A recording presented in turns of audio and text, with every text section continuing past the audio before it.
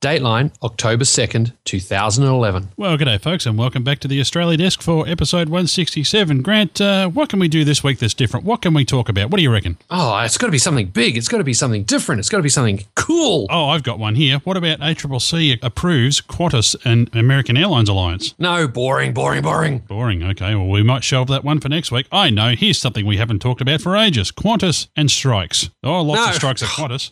Dude. Boring. Everyone's striking against Qantas at the moment. Baggage handlers, TW, rampies, the works. Oh, dear. All right, then. Well, you pick one. What about the Dreamliner coming to Australia? Dreamliner. I tell you what, I've got a great story here. I'll give you a hint. Now, in fact, before we're not going to talk about the late liner? Okay.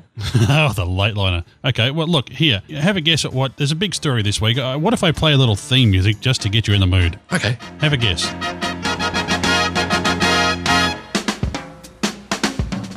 Someone is waiting just for you. Spinning wheel, spinning true. Oh, what goes up must come down. The Aussie dollar's dropping again. Well, it is. Well, yes, but this is not a finance show, Grant. This is not a finance show. Okay.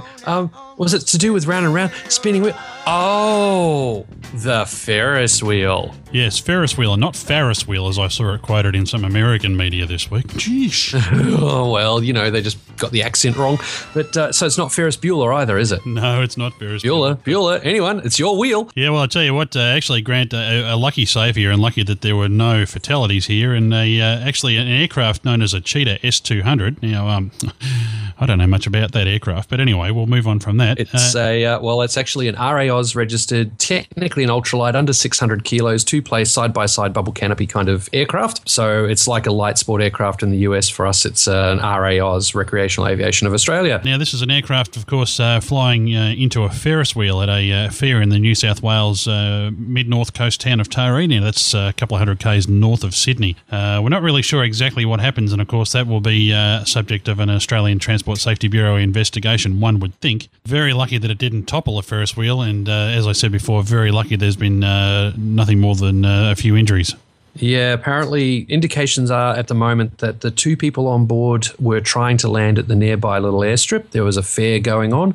They tried to land. They had to do an aborted landing, putting the power in to go around. Some people have said, based on some Google Earth assessment, that the Ferris wheel in question was about 180 metres from the runway and 45 metres off the centre line, which sounds pretty drastic to me. I'd be surprised that they were allowed to put something like that so close. But yeah, apparently doing a go around, climbing up, going back around, and I guess with the nose-high attitude, they just didn't see that the Ferris wheel was right under them, and smack, they hit it. Now, there were two kids of 9 and 13 who were on one of the carriages. Fortunately, not many other people on it. I think that there was no one else on the Ferris wheel. It did hit one of the carriages and get wedged in the Ferris wheel, so that saved the pilot and passenger on the LSA. The other two kids apparently kept very calm and were pretty cool throughout the whole situation. Took 3 hours to get the guys out of the LSA. Took about an hour to get the kids down via a cherry picker, but everyone down and okay. And yeah, obviously those Ferris wheels have got a pretty good lateral support, mate, because something around 600 kilos hitting it at about 50 knots,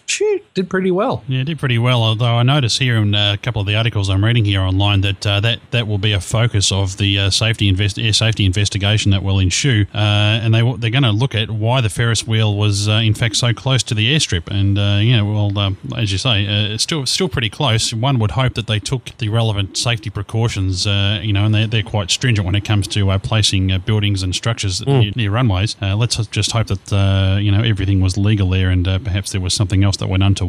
Yeah, they were just very lucky that when they hit it, they got tangled up in it. Otherwise, that would have been a long ouch down to the ground. Well, let's move on to talk about a subject that our historian will love us to talk about. Now, what's that, David? If you're recording Vischer, you're dead meat. Yes, we're talking about tankers, and yes, in fact, we're talking here about the now former Royal Australian Air Force 707 tankers that have been retired now for a couple of years. Actually, Grant, I thought they'd actually all been disposed of and broken up, but it actually looks like that they're in storage, and they've been bought by the US company Omega Tanker. That's right. They've decided that they'll pick up these ex-RAAF 707s, and that are pretty old, but sitting at Richmond, somewhat mothballed. They're going to take them on and use them because they're finding there's a fair bit of work available for private tankers. But yeah, don't worry, folks. We won't make this a big one. This is actually good news. It's aircraft being returned into the tanking business. And yes, we won't talk any more about it, will we? No. No, except that we might mention that the aircraft in question here, Alpha 20-623, 624 and 629, they've all been re-registered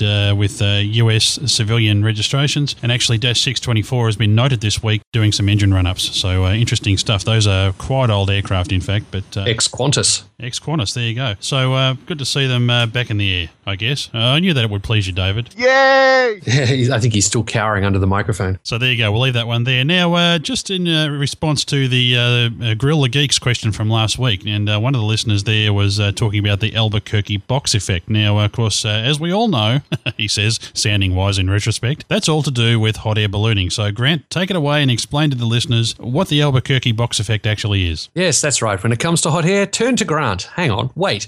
But anyhow, the Albuquerque Box Effect. Basically, a box effect in ballooning is where you get winds going at about 180 degrees difference depending on height. You'll have winds going one direction, for instance, taking you towards the north. As you take off, you start heading towards the north, you have a nice flight, you rise up, can be 500 feet, 1,000 feet, can be a couple of thousand feet. You get into a layer of different air coming back the other way, and it will actually be taking you towards the south. So if you look at your flight path from the side, you go along, go up, come back, and then you can come back down, and sometimes you can land very close to where you took off. That's known as box winds. It's called flying a box, and in Albuquerque, that happens very often. In fact, they use that for the Albuquerque Balloon Fiesta. A lot of the crew will take off, fly towards Albuquerque, wave at everyone, go up, come back, and land again pretty close to where they took off. Very common in Albuquerque, thus the Albuquerque Box Effect. It does happen in other parts of the world, just not as common, not as reliable. You know, in fact, we have had it happen once here or twice here in Melbourne. I think it was every couple of years. I myself would love to get into this kind of flight because, you know, it's great. You can fly out, go up, come back, wave at everyone again, go out, fly up. I should have known better than to get him off on that tangent. Well, look, we'll just let Grant run with that until next week. I'm Steve Fisher, and that's Grant McHerron. Cheers, folks. Bye.